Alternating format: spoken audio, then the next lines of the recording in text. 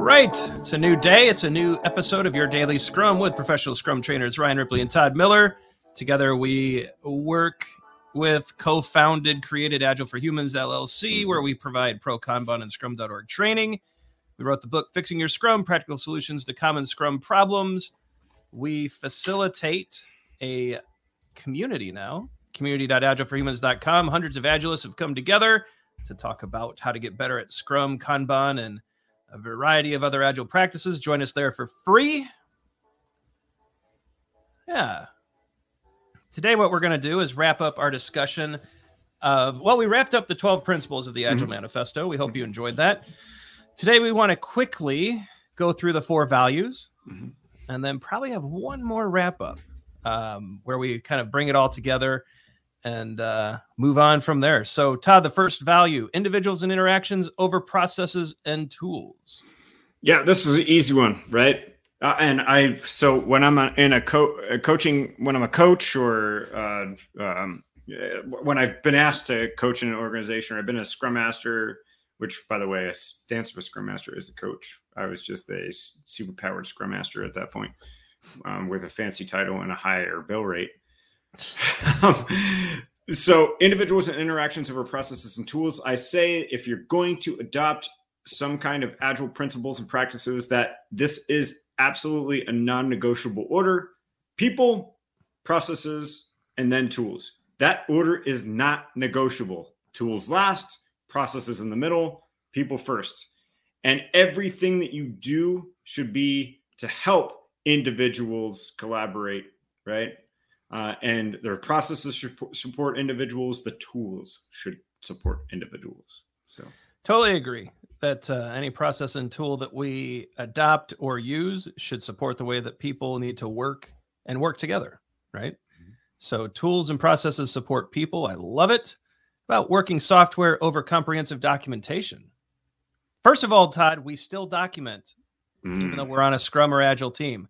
There's 1,000 stupid blog posts out there that say you don't. They're wrong. Documentation is still there, but the documentation is done in a way that supports us getting to, maintaining, and supporting working product, right? So that's the purpose of the documentation. We're not trying to fill binders and put them on a wall. We're trying to support the evolution, the incremental improvement, the changes, the users. We're trying to do that in a supportive way to support that working product or software, right? Yeah. Quick example. Let's comprehensively document all the requirements that it's going to take for us to build this piece of software, and then we'll build it. That's an example. We're not, and as you said, Ryan, we're not suggesting that there is not a need for documentation. What we're saying is we value working software over that, and the comprehensive documentation should be in support of. Yeah. Minimal but sufficient. That's a theme that keeps flowing through. Yeah. How about customer collaboration over contract negotiation? Did you know this is my favorite one? I didn't. Tell me more. Yeah. So, just the example of how our contracts are structured, right? And this could really just be, this could be something that's happening internal to your organization, like business versus IT, right?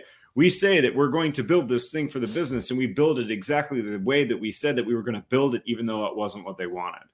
Or more abstract from that, your vendors are managing you, right? The contracts that you have with your vendors are so explicit, so no one gets sued, right? We're welcome to the United States, where we sue everybody for everything. Did you get served the papers I sent over yet? Yeah. Oh, here they are. Yeah. No comment. But we need contracts. Totally understand that. But those contracts built into them should include this way of working, that we are going to collaborate to build the right thing and build that right thing right, rather than build something because the contract says so. And so all these kind of things, that's why I feel like we could really dive into this one. I'd love to actually spend like a whole couple days talking about this. We need to start saying we're going to collaborate over explicitly following a contract. I love it. All right. Responding to change over following a plan. This is probably one that I wish more people would embrace. We plan in an Agile space, whether it's Scrum or Kanban or anywhere else. We plan iteratively and incrementally and repeatedly in response to change. The plan is not the goal. The plan gives us a path to the goal, and the replanning gives us a cleaner path to the goal, a clearer path to the goal. And that's why we're planning. I think we plan far more in an Agile space than we ever did in a waterfall space, Todd. Yeah, all the time. I mean, we plan every day in Scrum. Todd, even for our business, we launched a product, community.agileforhumans.com. We have planned it, replaned it constantly. We made a huge pivot today with it based off of data, based off of learnings, based off of feedback. And we're just constantly planning to create the best experience possible for the people in the community. And it's a daily thing now. Yeah. A Dwight Eisenhower quote, right? I'm going to read this. Plans are nothing. Planning is everything. And what he meant by this is what he kind of implied by this is that whatever you plan, you should be obligated to deviate from in response to circumstances. You know what Mike Tyson said about this? Yeah. Everyone has a plan until they get punched in the mouth.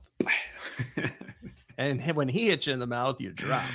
It'd be a cool story to tell someone, though. Mike Tyson punched me. No. Still got it, champ. All right. Let's leave it there.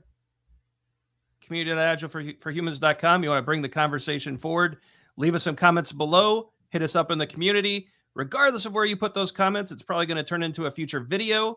It's probably time to bring up the end screen. Like and subscribe so you never miss a video. Click the bell. All the socials are there. Facebook, LinkedIn, Twitter, even a little Instagram. We're figuring it out. Some videos are going to pop up. Check those out too. Over 300 videos now. We're sure one of them, at least one other one, can help. So go through the archives, check out the catalog, and let us know what you think. For Todd Miller, I'm Ryan Ripley. Go forward, do some great Scrum things. Think about the values in context, right? How are you leveraging them? Are there some misconceptions? Let's get those cleared up. And we'll see you next time.